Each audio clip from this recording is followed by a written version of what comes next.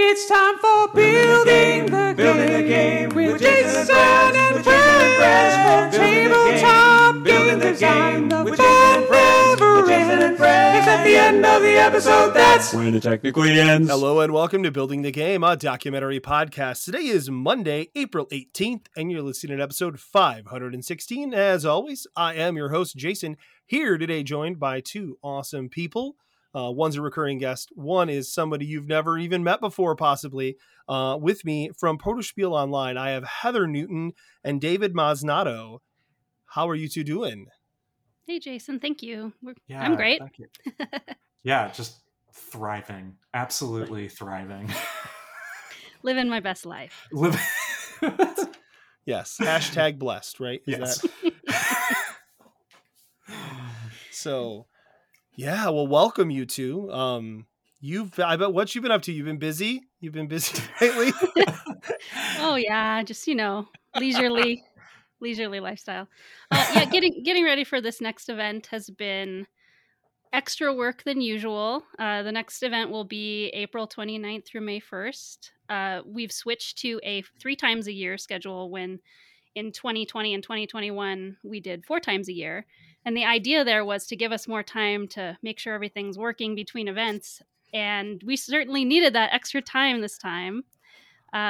You'll see it's at the very end of April. The goal is to have it the first weekend of May, but this year it can't be because that's Mother's Day. So that shortened our time. Thank you, by the way. Thank you for that, because Origins has this way for many years of having it on Father's Day weekend, which was really annoying because, as a father, while I enjoyed Origins, I also enjoyed spending Father's Day with my kids and my wife. So. Right. Well, I think they have Sunday be Family Day, but it's kind of irrelevant. You probably didn't bring your family because it's one year I did. Yeah. 1 year. Yeah. Yeah. Oh, wow. But for us, it's a 6-hour drive or whatever. Right. Hey, y'all, let's drive down, and then I'll be here for all the other days. But on Sunday, Family Day, so right. I get they do that so that if you're only going to come down for the 1 day, they have good pricing for families. Gen Con does the same thing. Respect the heck out of that. I think that's great. But, don't have it on those weekends, please. Sure.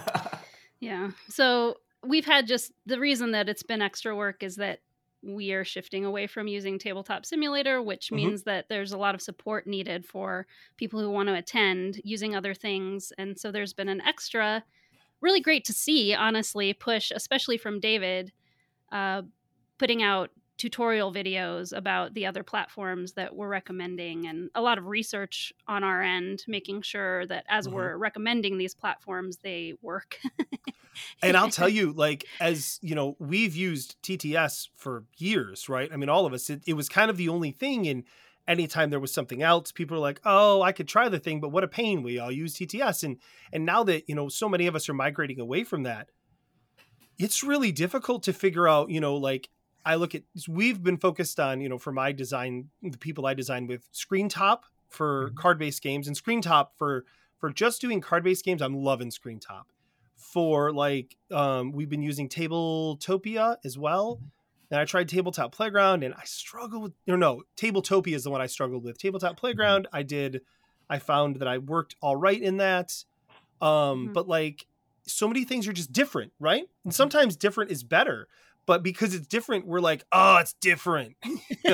Right. Because it's harder, right? It's to get up to speed on it is harder. And, I just, as a user trying to learn 3 new programs and how to use those to do what I'm doing just with my co-designers, it's been a huge lift. And I'm not doing it for the public, right? And trying to put it out there and support hundreds of people that are going to want to do that. I have so much respect for the work y'all have had to do on that. Thank you. Yeah, thank you. I mean, honestly, it has been a lot of work, but it's also been a really exciting opportunity for us to rethink Protospiel as not only a convention and a community, but as an educational resource for designers. I think that piece was always there to a certain extent, but we are now putting out things to help people get in. And that has been so exciting to work on. Like the circumstances around moving away from TTS were obviously painful and difficult to navigate, but Yep. The opportunity and the road ahead of us, because we're seeing this massive shift of people exploring new options and like for the first time really picking the tools that allow them to get the job done that's best for them. It's huge and it's exciting. It feels really good to be a part of that shift and providing ways for people to make it easier. Heather and I are in the finishing stages of wrapping up a script now for a video that I'm hoping will go live in a couple days, asterisks. That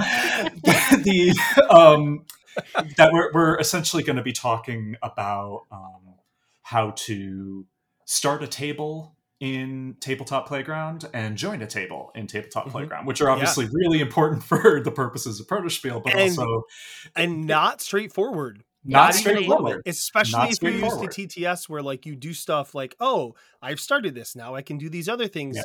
Nope. You got to do it all up front. The nice thing is you've done it and you're ready to go and you can hop right in. And I love that about it. Yeah. Also, the idea that anyone can log in without an account is really cool, where you can just like click and be a part of it, right? Because you don't have to sign into that, right? Well, Tabletop Playground, you need to have bought the program. You do, yeah. It's the only one of these three that we've mentioned that you have to do it with. Oh, I'm thinking of Tabletopia. No, I don't know. You're thinking of Tabletopia and ScreenTop. Yeah. I would say so. ScreenTop is probably the most frictionless of the yes, platforms. That's the one where I just like share a link and boom, you're playing it with me. Right? Exactly. Yeah. Yes. Tabletopia is a little bit like that, but there's just a tad more setup on the front end. Tabletop Playground does require everybody to have a license of the game. Is that the one through Steam? It is through Steam, but it does not use Steam Workshop. It uses a third-party service called mod.io. Doesn't crash your computer. It also does not crash your computer. Heather and I have talked to Robert, the lead developer of Tabletop Playground. We have some insight into some of the reasons why some of these decisions were made. And a thing I will tell everybody without like kind of pulling the rug under Robert is that there is some very cool and exciting things coming down the road for Tabletop Playground. That's great. And the decisions around it, even though like from a third, as a bystander perspective, maybe seem like they don't make a ton of sense. He's setting up the groundwork for something really special. So that's great. And yeah. Well, I was going to say, I think that the fact that, I don't think I'm speaking out of turn when I say this. And Heather, if I am, you tell me, but give you the smackdown. Like the TTS, the people who make TTS were very uncommunicative and not super interested in opinions and stuff. And we all assumed that's just how it was. And then when I know you personally started reaching out to these other people and they were like, we would love to talk to y'all about what you need so that we can be creating things that are useful. And it was this like, oh my gosh, these people actually want to help us do this stuff. Right. And that is, that's anytime you're dealing with a software or an app, companies that are interested in your feedback and actually want to do things with that feedback it's really, really important. Because the developer's experience is not the end user's experience. We're dealing with things like the UX and the UI, like all of those things that it's just so dependent on your personal experience. And so being able to give feedback to that, especially for people like you who are running larger groups of these things, right? You getting a lot of feedback from a lot of people that you can then funnel. And I think that's awesome. Yeah. Yeah. Well, and there's different kinds of users. There's a lot of different stakeholders for these platforms. Yeah. And it does feel like, to me, Tabletop Simulator cares about the player user, the number, the vanity metric inside Steam, how many people have downloaded this thing. They will do things to cater to that, but in making the decision whether or not to use this platform going forward, I learned a lot of things that I had assumed were different as I talked to people in the background about that show me that they don't have a lot of consideration for the stakeholder of publishers.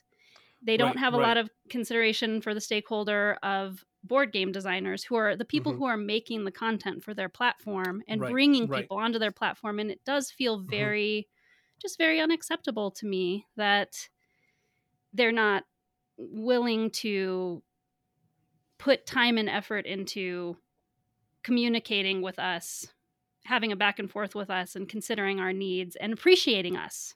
Right, We do right. I think ultimately what the decision came down to is that for a year and a half, I personally was working as an unpaid trainer and salesperson for Tabletop Simulator, and realizing that very potentially one of the people that I specifically referred to their product got treated in a way that I just feel horrible that happened to Mhm. them. I Yeah. just cannot continue to refer people to that program Oh, of as course. long No, as yeah, things yeah. stand this way. So that's ultimately really what it's about. It's about our brand and what our brand what brands our brand associates itself with. Of So course. Yeah. No, I yeah. mean, obviously, the podcast is a podcast, but it's also a brand, and I'm very cautious about who we work with. More so than I think a lot of people realize. Yeah. Like how Which how is why picky we are about that, it's right? frankly shocking that you let both of us on. So I told you, I mean, Heather knows how to put the smack down. She has the blackmail, so I didn't have a choice. Well, and I'll say too, like anybody who's listening to us and they're thinking, what are you all talking about? It's just such a long story and we don't want to go into it, but this was also part of what we were doing between events, was deciding on this policy and documenting it really clearly for anybody who just kind of heard some scuttlebutt, but they didn't really understand what happened. If you want to read what I'm talking about and our decision behind it, you can go to protospiel.online/TTS, and you'll see, whenever you visit that link, you'll see what the current state of affairs is Mhm. with us and Tabletop Simulator. I Mhm. will say that it's my desire for it to be a usable platform. I would really prefer that, but Right. it, But it, for now, it's tis not up to not. me. Yeah. Yeah. The sport ball is in the sport court of that's the saying, right? Of that sport team. The sport team is gonna put me I in touch.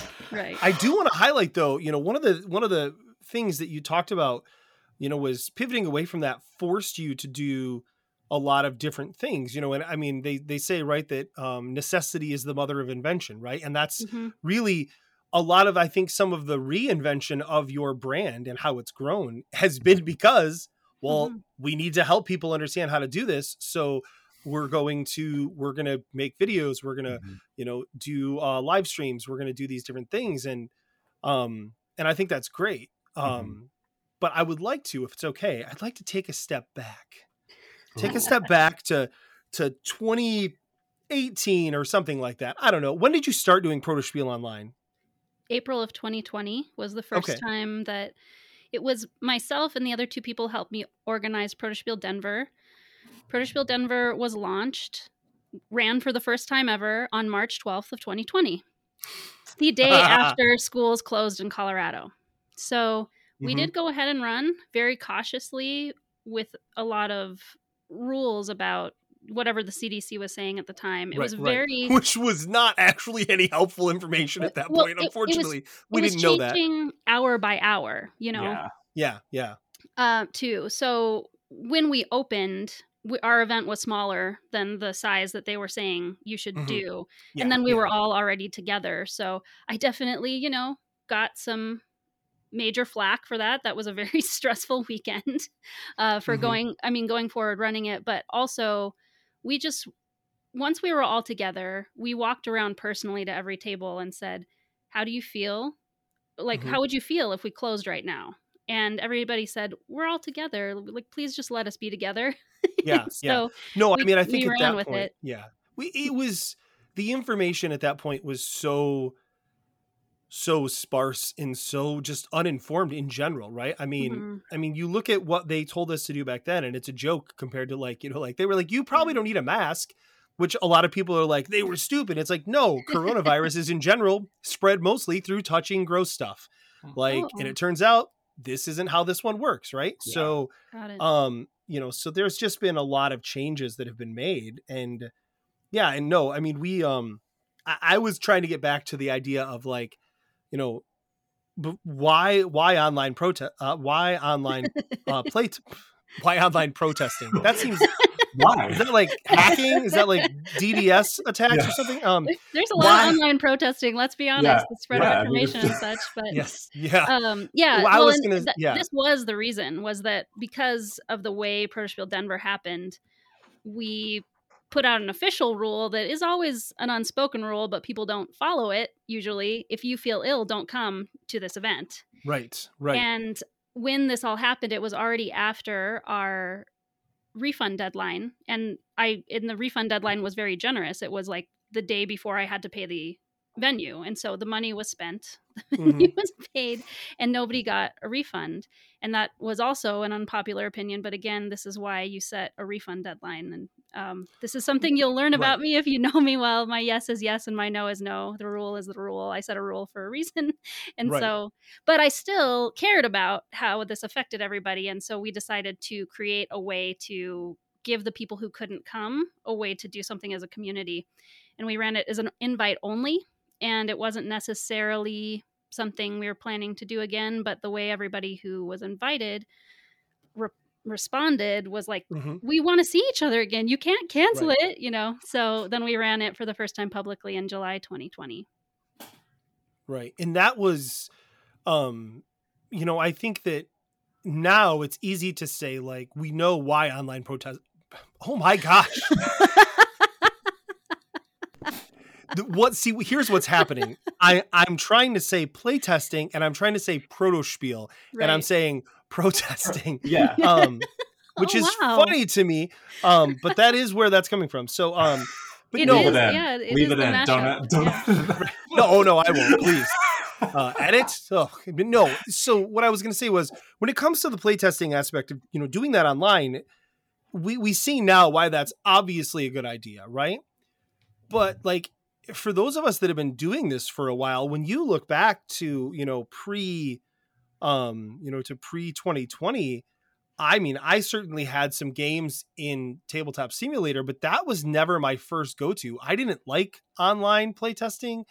I didn't want to have to deal with that. So like, and I was not in the minority there. You know what I mean? Like, a lot of people weren't into that.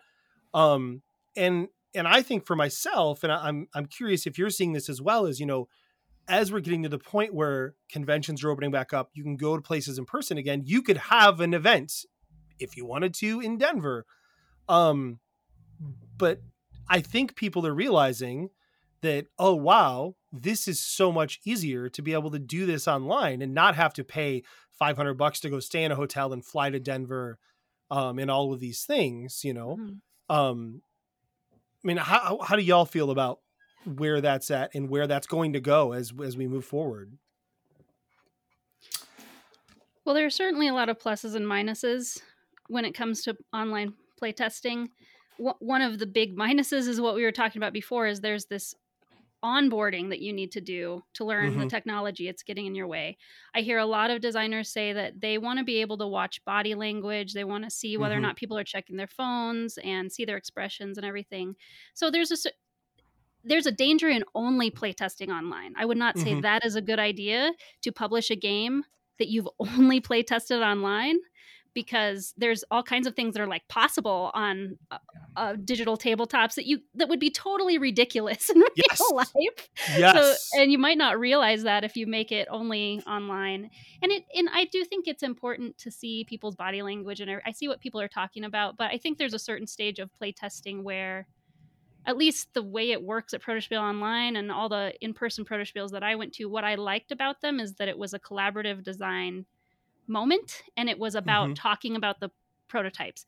And I think, like, people know that the word Spiel means games in German, but I always heard that as, give me the spiel, like, let's talk about prototypes. And that is the brand of in-person Protospiel. If you haven't been to one of them, that's what stands out to me as what makes them different from Unpub or whatever, because it's about it's not about the designer presenting to the public. It's about designers getting together and talking shop, like heavily talking shop about how this prototype works and ideas around things. So for that kind of playtesting, I think online is really good because Yes. all you need is your voice, and something to reference on the tabletop and point to. So I think it works really well for that. It's a much faster way to prototype too. I think it makes much more sense as your very first prototype because you don't have to spend all this time cutting out the cards and all that. I mean, I think a lot of people, I'm a maker myself, and I do like cutting the building, the cutting out when I'm making something, but it's a waste of time if you know you're probably going to change it. So that really helps. And the fact that you can reach everybody, you can reach an international audience. And I think like people wanted Protospiel. There were people in the Protospiel community who wished there was a Protospiel online before there was ever a pandemic. The pandemic kind of gave us the gift of giving everybody a reason to learn how to use the tools in mass so that it became more doable. And now that everybody knows how to use them, I see no reason to take this away from everybody, because we wanted a way to, like, let's say you have small children and you, like you were saying about Father's Day, you don't want to leave for the whole weekend, but you still want to participate. It's much easier for parents, especially of young children, to participate this way. People who live in like really rural places where they'd have to go super far to get to an airport, it's just not feasible for them to do that, or they just don't have money. Or people who are in Australia, we can play with them. People who are in Germany and Italy and the UK, and I hear from UK people like, oh, I wanted we don't have a ton of people in other foreign countries yet because we're entrenched here in the US. Like this is our network. This is where we know people. So we're trying to build our network out and make this a more truly international thing as best we can. We got little ideas about that, but it's not the easiest part of what we're trying to do, I guess I would say that. But the people who do come from the UK, they're like, this is amazing because America is a huge market and I can get a ton of American playtesters and Canadian. Well, we have some more Canadians than probably any other foreign country, right, than the US. But I love that about Protospiel Online. Yeah. I think, if I answer the question like with sort of my designer hat on, I made my first game prototype in like end of 2018, I think, and spent a pretty good amount of 2019 testing it by myself, testing it with friends, not really reaching out to people I didn't know to play it, which is obviously a critical part of the process. And a lot of that was a handful of things. One being that I wasn't really sure what I wanted this to be. Like I like made this thing based on like a shower thought, and now I've got a game. And like, do I want to get it published? Is this just like a fun activity for me? Is it both? Like, what am I actually doing with this? Right. So there was this gap of like not really knowing what the project was and what the end goal was. And that was totally fine. But then eventually hitting a point where I kind of wanted other people to play it. And I'm not a extremely confident person in enormous rooms full of people. I wouldn't say that's like where I thrive. That is fair. Like cons and playtesting conventions and things were kind of a scary prospect for me. I actually looked at attending the Chicago Protospiel, and I chickened out, and not because of anything that Protospiel did or like anything about the organization. It was me. I was afraid to jump in the pool. And I think, and let me rephrase that, I wouldn't say chickening out is actually an appropriate way to do it. I just didn't have the personal confidence. I was doubting myself and doubting my role in this community, even as a newcomer with a thing that was like, that I didn't have firm goals with. I did eventually do a playtest event in a local games shop.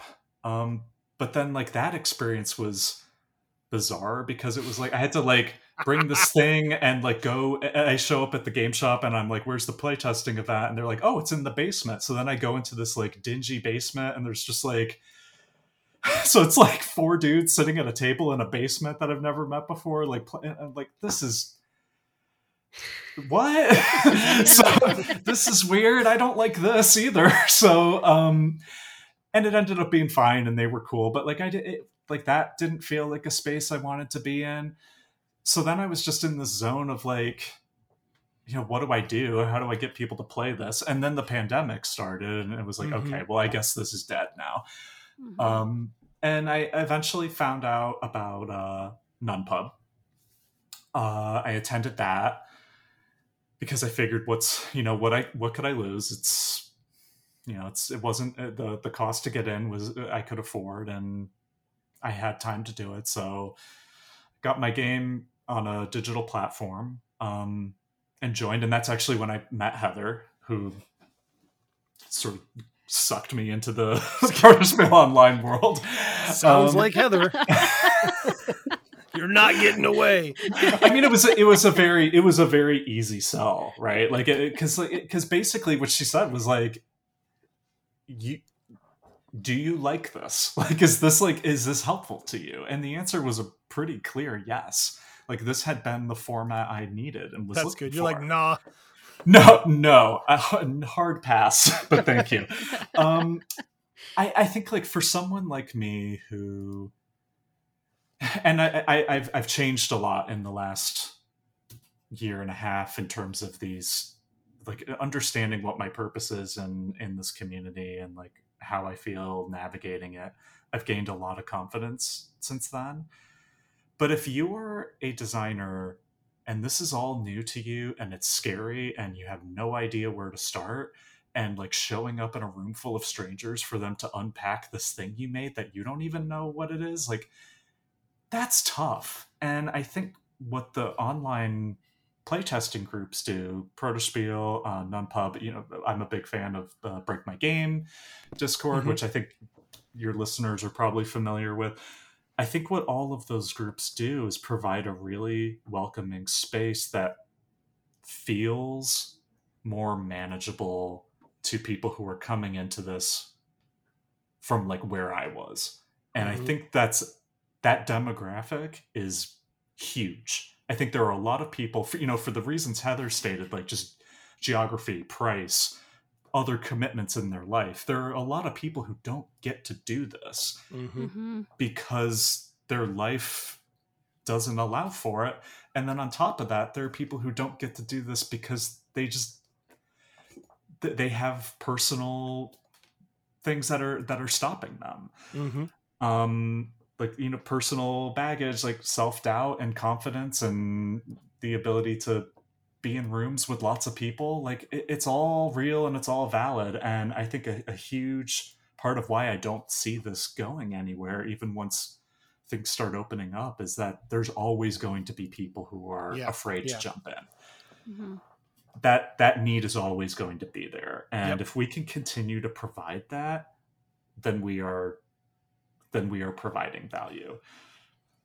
That's awesome. Very, very well said. I love that. And I think that, I think that it's true though, like in general, I mean, I think there were a lot of things that we found out during the pandemic that we could do that were different when it came to the game industry. I know that I've talked on the show before, it's been a while, but I've mentioned, and I'll mention it again, that, reaching out and meeting with publishers was a huge privilege for multiple reasons. One of which was you had to go to conventions most of the time to do it.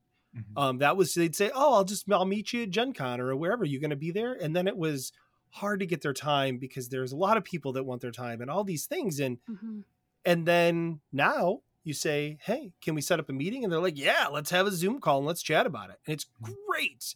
And it's, and it's made it easier to introduce people to say, oh, hey, publisher, you should talk to this person. They've got a game. I think it might fit what you're doing. I don't have to like bring them to Gen Con to try and get a meeting for them. I can just recommend them. And hopefully if the publisher's interested, and like I send video pitches to publishers now that are like less than 2 minutes long. They watch that. That was their whole investment. They can say no, thanks. And I didn't take 30 minutes for a meeting. All it took was them to quick watch a video and call it good. And so, yeah, I think that's one of the big things. And that's another thing that I don't see changing because people have realized, hey, this is actually really super useful. It's better And than the so way we many used more to do it. Yeah, Yeah. and so many more people have access, and you're never gonna get rid of like personal meetings and conventions and stuff, and we shouldn't, because there are people that thrive in that environment, Mhm. and and some of us thrive in both, right? Like Mhm. I can thrive in either, but some days I'm just really thankful I can do it online and not have to like Yeah. go be in a room with thousands of people, So Well, yeah, you make that one video and you can show it probably Yes. to multiple publishers. That's better. Yeah. It's Yeah. really time saving.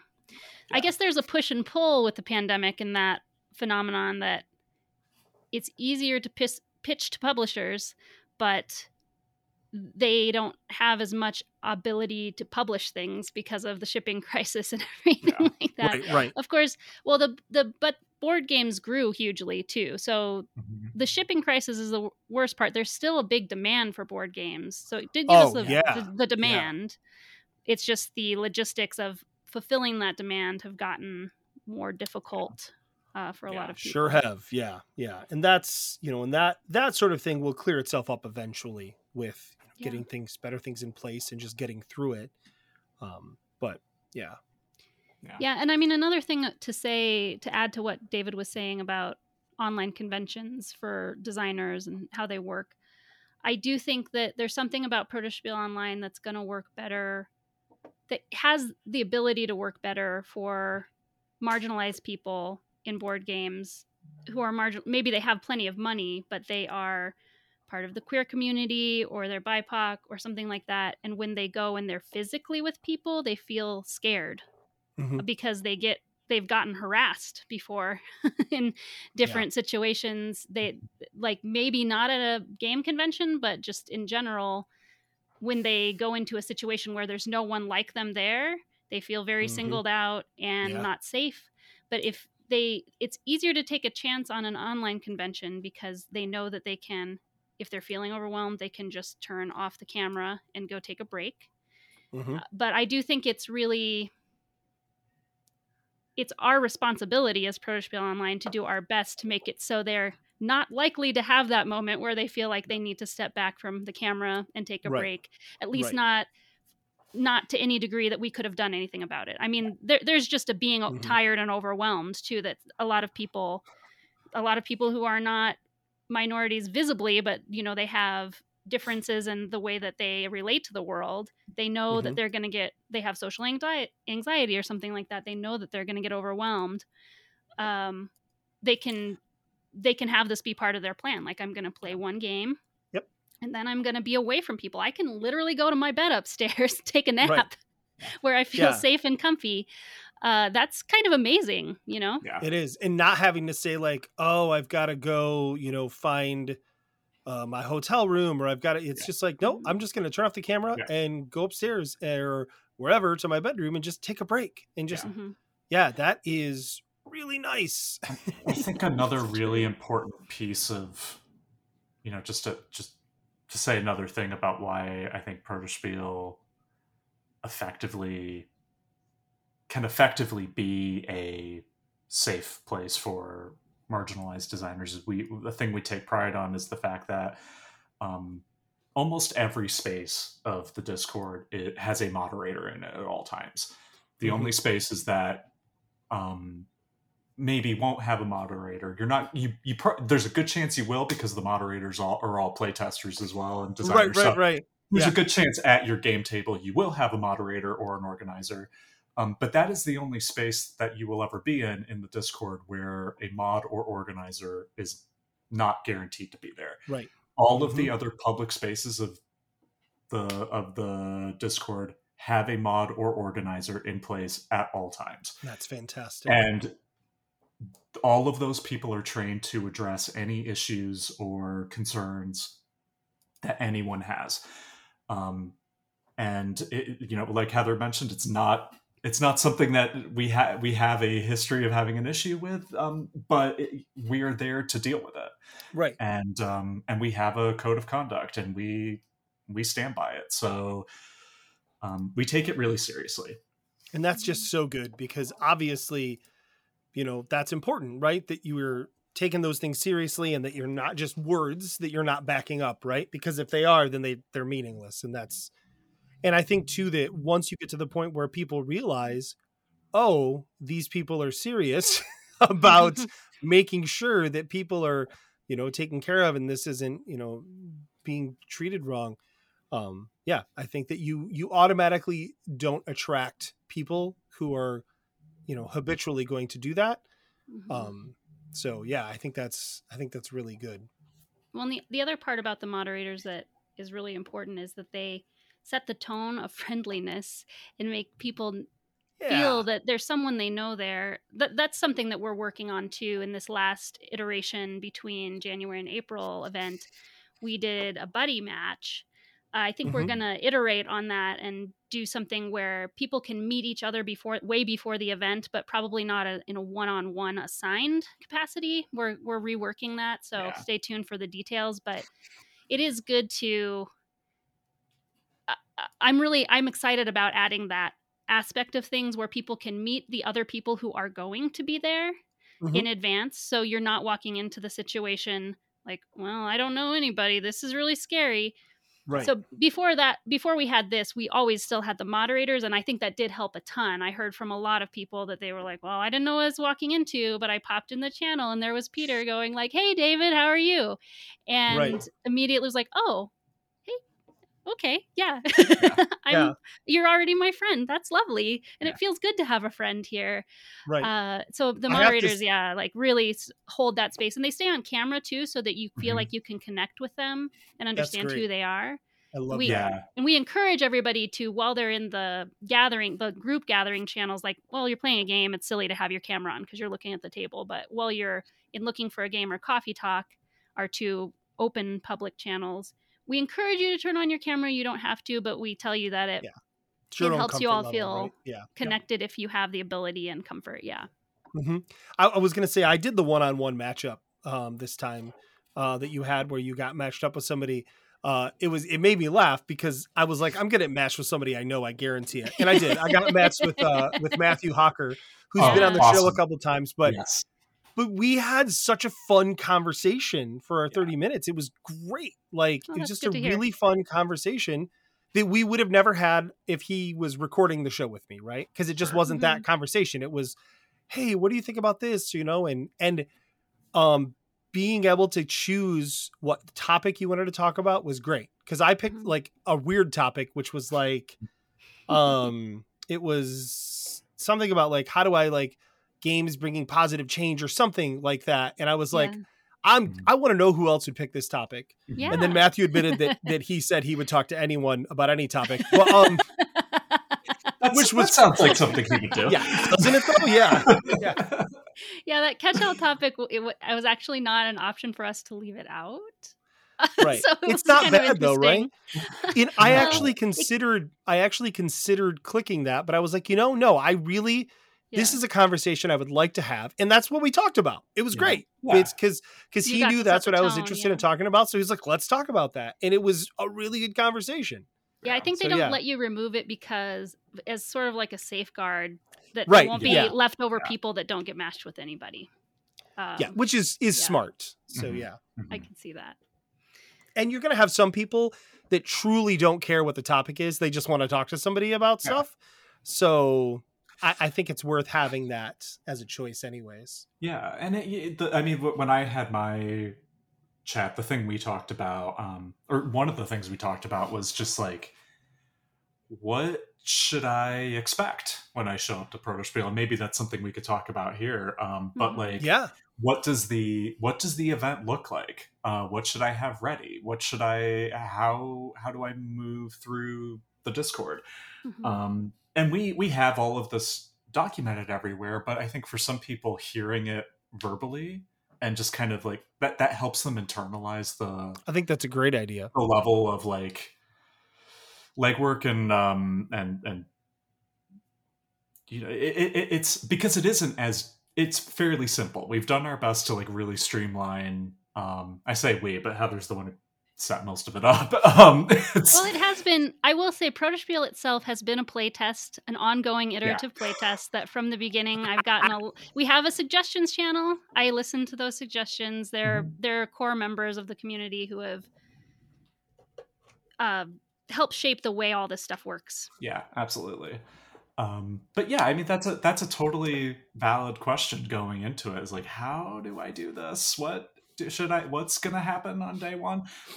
So it was cool to have that pairing to be able to help this person understand, like, here's what it is. And then after that, they were just like, yeah, I can't wait. That sounds great. So the buddy match thing, I think, like Heather said, we're going to look at, doing something kind of like that. reshaping it, but like keeping that available for people at the front end. It's a great idea. Yeah, well, and so to answer the question of how does the event work, it is all very based on the Protospiel model. Once again, that's why it's called Protospiel Online. And for me, I went to my first Protospiel in 2015, and I was a playtester. I didn't really understand that. It was the first thing I ever went to discover the board game industry and learn all about it. So I always have seen Protospiel as the convention that can do that for brand new designers. Of course, it really leans on the continued participation of seasoned designers. And that can be kind of the hard part because it's clear to explain all the stuff that David was saying before to a new designer, why they should want to come. But once you're seasoned and you know all this stuff, your reasons for wanting to come change. It's kind of like the tabletop mentorship program. It's because it's fulfilling to you if you can tap into that feeling of like feeling inspired and encouraged by the ability to inspire and encourage other people. But so in real life, Protospiels are a completely level playing field. It's a room full of tables. There's no schedule. Nobody is standing behind a table as the important person. Everyone is mingling together. When there are publishers there, they are simply playtesting other people's games and putting games on the table to be playtested. Everybody is participating in the same activities, which makes it really easy to just feel like you belong there, no matter how new you are. So that was a big part of what I wanted it to feel like. If we were going to make something and put the label Protospiel on it, that was really important. And also that all we do is play test. It's not a marketing convention. It's not anything else. It's not about pitching. You might end up accidentally pitching to a publisher, but it's not the framework of the event. It's not about pitching. It's about playtesting, getting better at playtesting, and also networking, because through playtesting, you generally have a conversation afterwards, like, oh, what's your project? And you learn about each other. You get interested in each other's projects. You find that people are interested in your projects. The one, like, I want to do more of these, but the one success story that I've recorded a video for on our YouTube channel is for Tanner Simmons. And the main success was that Tanner put this game in front of people and they wanted to play it again. And it was just so validating. So that was the thing that he really got out of Protospiel. And now that game is signed and going to be probably coming out later this year. That's really exciting and makes me really happy to know that we could have helped with that. But so the way that we make that happen online space instead of in person is that there is no schedule. You do not sign up in advance for any particular time to present or play a game. And that also works much better with the internationally distributed audience, that there's there's no confusion about, wait, do you mean EDT or MDT? Or like, there's no conversation about that. Nobody gets confused about that. That's happened to me. Like every other convention I've gone to where it did have a schedule, that was a major point of frustration. And I love that that's not even in the cards at all for us. Absolutely. You just show up looking for a game channel. There is a moderator there, and they will invite you, if you're a designer, to post a card for your game and tell you to talk about it. And that's the other great thing about Protospiel, is it teaches you to pitch your game. We will say, if you're a team of designers, you can come more cheaply if some of you come as playtesters, and just as a crew, you understand as a crew what you're putting in to the playtesting mix. The time playtesting is what you're expecting to get out for your game project in general. You can just give playtester badges to some of your members if you want to like amp that up and be able to playtest more. But I've also heard people say, I really would recommend everybody who's a designer gets the designer badge and takes a turn pitching so they can learn how to pitch. It's like you're pitching it to playtesters instead of publishers, but it helps you learn. Like you can feel out, how do people respond when I pitch it this way or that way? Right. So it's a great practice. And then also for the playtesters, before they say, yes, I want to play this game, they get to hear your voice. And if you agree to go on camera, see you on camera, they get to feel your vibe a little bit more. It's not like a list of game names and people names. And it's like, I have no idea if I think I'll vibe with this person, if I would feel comfortable spending an hour or two talking to this person. It's a big, that's a big ask, honestly. It is. Yeah, it is. Yeah. Definitely. So the fact that you get to hear the vibe of the person that you're agreeing to, I guess the designer doesn't really get to pick their playtesters. It's maybe something I thought about that just now as I said that out loud, but of course. Well, you don't get to pick the people who buy your game either. Right. So yeah, exactly. It's true. Or back your Kickstarter or any of that. Oh, it's true about that, unfortunately. Yeah. So that's how the playtesting works. You'll go away to your own private table. Tables don't exist unless people are in them. They automatically go away. So you don't get a big long, like if you've gone to some other conventions, online conventions that are run in Discord, you find this like long list of empty table, and that empty can be voice very channels. daunting too. Yeah. There's none of that in Protospiel Online. If a table exists, it's because it has people in it, and that's just there's like a Patreon that you can join to get a bot that does that for you. That's how we do that. But I think it works really well, and it makes the event feel full. It makes it feel like you can, and it's lovely that you can see who's there. That's why we feel like we're together. If you've never used Discord, if you're listening to me and Discord is still unfamiliar to you, which that's another, I think, drawback of online playtesting is that Discord itself is also very intimidating to people. Yeah. I think once you get into the flow of it, it's like, oh my gosh, the possibilities are endless and it's great, but there is a hump to get over. One thing I really like about it is you can see who's there. You can see, and we another thing that we do for safety at Protospiel Online is it's physically impossible for you to be in there without your name being attached to your user. So nobody's anonymous. Right. And so you'll see everybody's real names like listed in the voice channels when the event is active, and you could see, oh, I met that person last time. Oh, they're here. Yep. You feel like you're together. That's really great. And then what Coffee Talk is sort of the overflow, so that if you're in looking for a game, you shouldn't be socializing about random topics, because people need to be able to present their games and choose to play their games. So the first time we ran it, we only had that channel. And we learned immediately that it didn't really work. So we made Coffee Talk in honor of the fact that Protospiel generally, the model is they'll try whatever extra money they make, they'll buy snacks and coffee. So it's pretty common to have a coffee table at a Protospiel. So we in honor of that made Coffee Talk. And we've evolved that a little bit. And Jason will be joining us this time actually as our very first topic sponsor on Friday at noon Eastern. Jason, I don't know if you've picked your topic yet, but you'll be there talking to people, and so we've added topics to help people just gather around this, like an interest. But it's a very, very like extremely casual as you can possibly make it. You're not supposed to have any kind of presentation or anything that could feel like you're late or you have to leave early from. It's just a place to talk and socialize. But having a topic to focus on now is a new thing from about a year ago. We started doing that, and it helped people. I guess it helps us talk about the vibe of the event, to have that list of topics. I've liked it for that reason. Well, I can say that if you're looking for people to just chat and not have a real plan and really not seem prepared, like you came to the right people, because we are good at that. But yeah, so it's going to be me and probably some of the other co-hosts and maybe some other people from the Discord, from our Discord group. Right now, I believe it's going to be me and Nicole Amato hanging out in there. So, okay. But I'm not 100% sure on that. So, but it'll definitely be me. 100% me, and then somebody else, because I can't coffee talk with myself.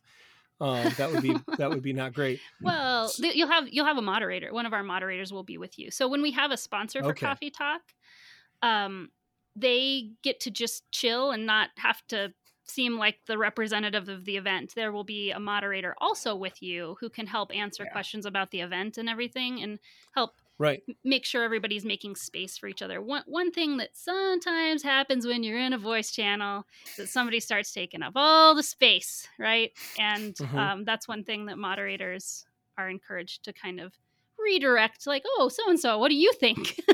And just kind of gently remind that everybody should have room to talk. Yeah. Well, good news is I know who some of your moderators are, and if you choose one of them, then it'll be somebody who's super affiliated with the show. So. Right. Yeah. Yeah. We can plan that out. I mean, if that's what they have time for, and Yeah. So.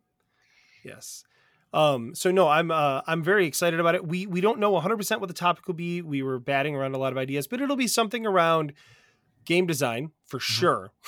No, but we usually focus, as people know on the show, we focus on trying to do things that are helpful to designers, especially newer designers. So yeah, it'll probably be something along those lines. And knowing us, we'll meander through those topics quite a bit.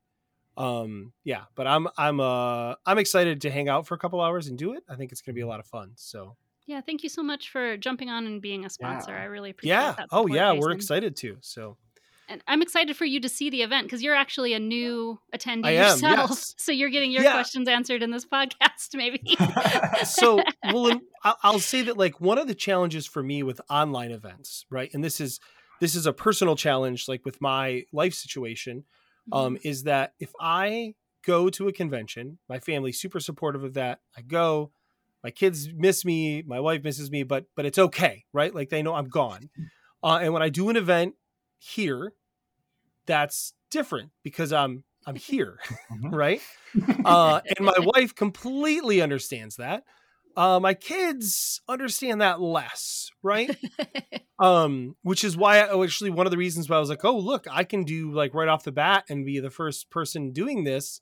And while I'm doing that, my kids will be at school. So, so that makes it a little easier. That one. Yeah. And also the fact that it's a 24-hour-a-day thing when it's running makes it easier for somebody like me too, because I can hop in when they're in bed and, play test a game or play a game or whatever. So that for me has been like, that was why I rejected kind of any online event for the first year of the pandemic, because it was just too hard to try and do that. With everything else going on. So I look forward to trying that out this time. Knowing that I'll just schedule around my own personal unique schedule that everyone has, right? I mean, everybody has their own unique schedule they have to follow. So we have lots of parents in I'm sure, because realistically, I don't need a babysitter to be able to do this event, right? Like I'm home. So I mean, that certainly helps quite a bit. So you can still have the meals with your family potentially, if that's the way you choose to arrange it and all that sort of thing. And I should say too, I hope that and this is, I guess, a good transition to another thing you asked us to talk about before we said goodbye, is I hope that you will bring a game and actually test it so that I can put you in the Protospiel tested hopper, right? So that when when it gets signed, when it gets published, we can present you on our Twitch Protospiel tested that we've started running.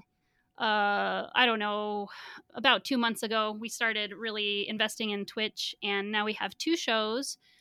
Both of them are on Thursdays. One of them is in the afternoon to accommodate our friends in Europe. So at 3 p.m. Eastern, we do something called Table Talk. And right now my co-hosts are Michael Westbrook, who has been on this podcast before, and Jay Little. And Jay is an amazing asset to have on that show because he's a board game professor at Stout. And so he knows all about how to talk about this. He teaches college students, I think a lot of them are going the video game design route, but then he's teaching them board games to help them get their heads around that. So which is great. It's a great idea to do. It's a really nice span with Michael, who's pretty new to the board game design scene, Jay, who's very seasoned, and I'm here in the middle where I've been around the community for like 7 years. And so we have a good time. We're going through all the things that are on our bingo cards. That's another thing that happens at Protospiel Online. We have a metagame called Bingo where you can earn entries and giveaways, and the thing that we really like about the bingo game is it helps people focus on like increasing their board game literacy and getting to know each other, because it's things like, where does this designer, like, play with a designer who's in another time zone than you, and then it's also play a game that's 4X or farming or whatever. Themes and mechanics and all these things are like randomized on your bingo card. So we use the table talk to go through the definitions of all these things that are on our bingo card. So we have good 2 or 3 years of content in the hopper, which is really nice to have. That's what that show's like. And we take audience questions, and we're learning Twitch. Twitch is a whole thing. But anyway, and then Protospiel Tested is for games that were once play tested at any Protospiel event. We'll, of course, love to focus on our own Protospiel Online members, but also the one that we're going to be having, it's going to air before this podcast comes out, but the one that we're having this week is Role Player, which is an oldie in the Protospiel community. Oh, wow. Yeah. And really excited. That's one of my favorite games. Really excited to play that this week. But so we'll, if the designer can join us, they'll come and kind of help us, tell us stories about the publication process and maybe some tips on strategy, make sure we're getting the rules right, especially if it's a new game that I've never played before. But yeah, that's a full playthrough of games that are available online to play now. So it's not a like, we're sitting around a table and you see our physical board. We're finding games that are available on Tabletopia, Tabletop Playground, and ScreenTop that we can demo how to use those platforms while we're also showing off games. So that's why I say, Jason, get one of your games in like, so that it has been play tested at Protospiel, so that when it gets published, we can feature you when you're on Kickstarter or whatever you're doing. I'm really excited to do that for you. I'm trying to figure out which game that would be, just because of getting it loaded and getting it ready to go. So yeah. Well, why not if you find this? It could be that. Yes, that is true. I could absolutely run that. Yeah, that's a good point. I could definitely run that. Yeah. So that wouldn't be a bad one either. So especially since having that having Protospiel on that would be nice. So. And I forgot to say, the Protospiel Tested stream is at 9 p.m. Eastern every Thursday. Well, not every Thursday, I'm sorry. We've been doing it every Thursday. We're going to spread it out a little bit more to just make it easier to manage everything. It gets a little overwhelming because we have guests on that one, and that's a little bit harder to plan, as I'm sure you know, Jason. So I do know that. Know that. And our handle on so it's twitch.tv/Protospielo. PROTOSPIELO. You can come and find us there, and that's our handle pretty much everywhere too. It matches, matchy. Oh, this has been super enlightening. You're right. Having not been to a Protospiel or a Protospiel online, only to Unpubs, and that's been a long time. This was really enlightening and helpful, and I'm sure a lot of listeners found it that way. So I hope to see some people there. I'm excited about going. And I will see if I can test a game there, because I would really enjoy doing that if I could. So yeah, and I think we have that one. I don't know. We have it in something. I was saying, I think it's in Tabletop Playground. I think it's in Tabletopia. Is it in Tabletopia? I just played it with you the other day. I don't remember which is which. So yeah, Hannah built it, not me. So it's and she sent me a link. So it's in Tabletopia. Cool. Okay. Well, yes. All right. Amazing. So anyways, we did talk though about, I wanted to do a little pitch session here, and David has a game that he's going to pitch to us. That has it been played at Protospiel before or no? It has. It has. All right. Yeah. Protospiel official. It is Protospiel tested. I've been working on a game. This is actually the one I mentioned that it was the started from the shower thought that got me into design. For the last 3-4-ish years, I've been working on a game called Roommates. It is a 2 to 5 player game about a group of people who all live together, and they are cooking meals for their friends and also doing chores around their shared apartment kitchen. It is it's a weird little thing. About half of actually more than that, a large portion of the actions in the game can be done to further your own personal goals or to help the other people you live with. So there's this like tricky push and pull balance of how do I like be the best roommate, be the most popular roommate, but also make sure I'm keeping my friends happy. It's a lot of fun. I really love it. And right now it's currently being judged in the physical track of the Cardboard Edison Award. We'll find out the winners sometime in early June. But I have seen photos of people playing it on Twitter, which is a wild experience watching. That's gotta be, yeah. That's seeing photos of people playing your game and you're not there to see what happens is like looking at I hope they're doing it right. Right. Yeah, I mean, so far so good. I was looking at the photos and I was like, yep, they got the setup right. Why is so the board upside down? hopefully they had fun. But it's just been an awesome experience making that game, and I currently it's kind of on pause in terms of pitching to publishers, because that's one of the agreements you make when you make it to the finalists of Cardboard Edison. You basically agree that you're going to hold off on discussions with publishers until the winner is announced. So it's kind of given me a little bit of time to take a step back and take a breather and not keep messing with it, and just kind of get Roommates off my mind for a little bit, which has been difficult because it's been the only thing on my mind for in terms of game design for a really long time. So not thinking about it for the first time has been a bit of a challenge, but I'm excited to get back into getting that in front of publishers once the event wraps up. And it's some of the games that have been entered this year are just like, it looks like a really awesome does. Yeah, games. it really does. I'm excited to see how everybody does. Yeah. So super exciting. I am probably going to be bringing it to, well, I'll just say, I'm gonna bring it to Protospiel. So if people want to play Roommates, there's a lot of people who ask to play it. There are a lot of people who ask to play it. That is a thing that has happened at Protospiel in the past, which feels like a good thing to happen. It's a very unique game where it's the fact that you can do things for other people makes the strategy very difficult. I think it's not a first time gamer game. I think no, it's not. And in fact, you're probably not going to do that good because you're probably not going to do that good the first time you play it. But that makes a lot of people love that. Like, now I need to try it again. So now that I understand that, I liken it to not so much in like theme and mechanics, but in that way. I think it kind of plays a little bit like Root in some ways. Cole Worley and Later Games' game.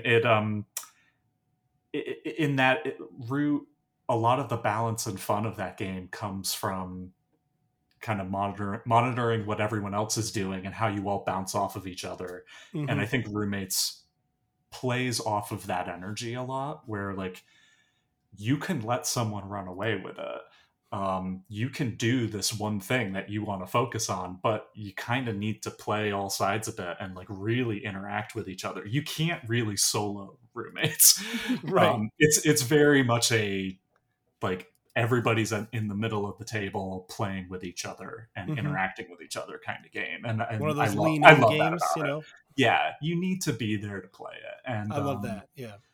And I'm really proud of that. And I think that worked really well. And you will get better at it the more you play it. I don't think it's a completely I think it is approachable for first time gamers, but I think it definitely rewards repeat plays because of just the dynamic. Well, and I don't think there's anything wrong with like, I can pick this game up on the first time, but I'm not going to be the best at it. Like I think that's a great way to design, like easy to learn, hard to master. I've always thought is a really nice, way to design games, because it gets you into the game quickly, but the more you play it, you're like, oh, I should have thought about this or that, and I like trying to design games in that avenue as well. I think that's, There's a lot of levers to pull in it, and all of them do something fun. So that's cool.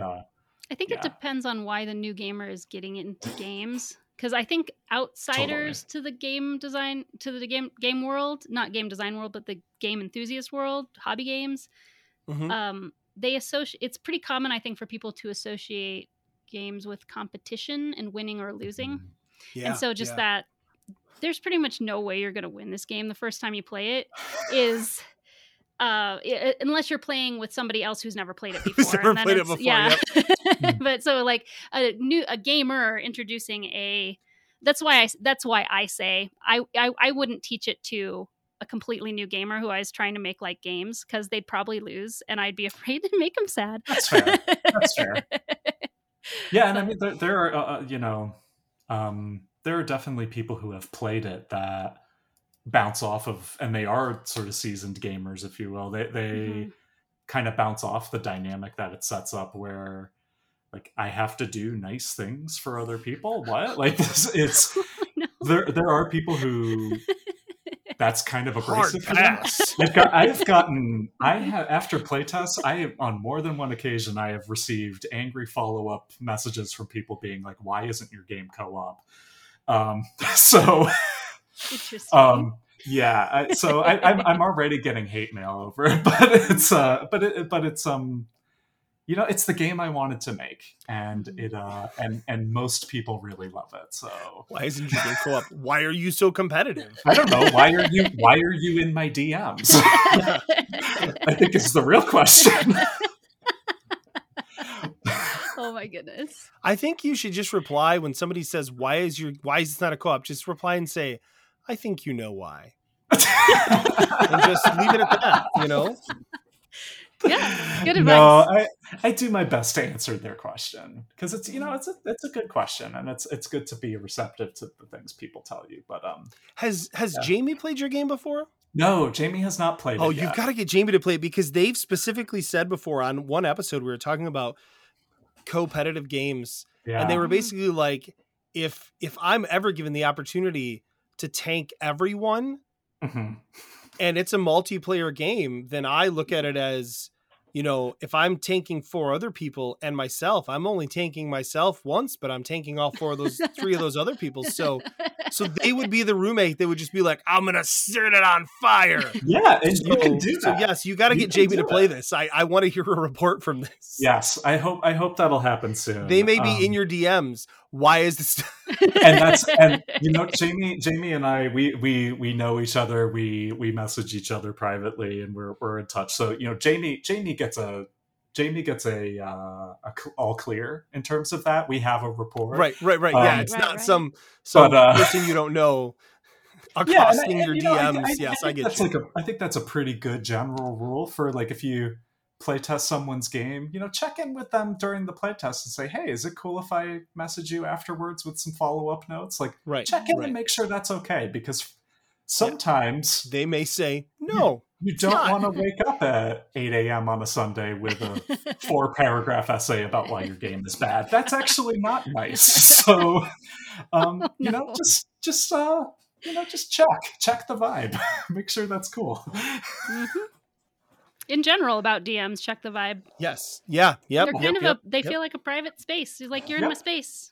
In Discord, I consistently will like say to somebody, like in a channel, like, hey, is it okay if I send you a message about this? Like, if I don't know the person, like in our Discord, I know everyone, so I don't feel weird about that. But in some other Discords I belong to, if I ask a question and somebody gives me an answer, I'll respond and say, would you mind if I sent you a message to ask some more questions about this? And no one has ever said no. Exactly. But many of them have said, thank you for asking. Yes. Like, no problem. Like, it just seems like a thing to do. Yeah. It'd be no different than if I said, hey, can I give you a call and ask you questions about this? Right. I'm not just going to do that. Yeah. Right. Exactly. Well, we should get going here. This was a really, really fun discussion. I'm excited for Protospiel Online. I'm excited to hear hopefully more about your game, David. I hope I get to try it when we're at Protospiel. If I can, I definitely will. So but hey, listeners, thanks for hanging out with us today. I hope you learned a lot too.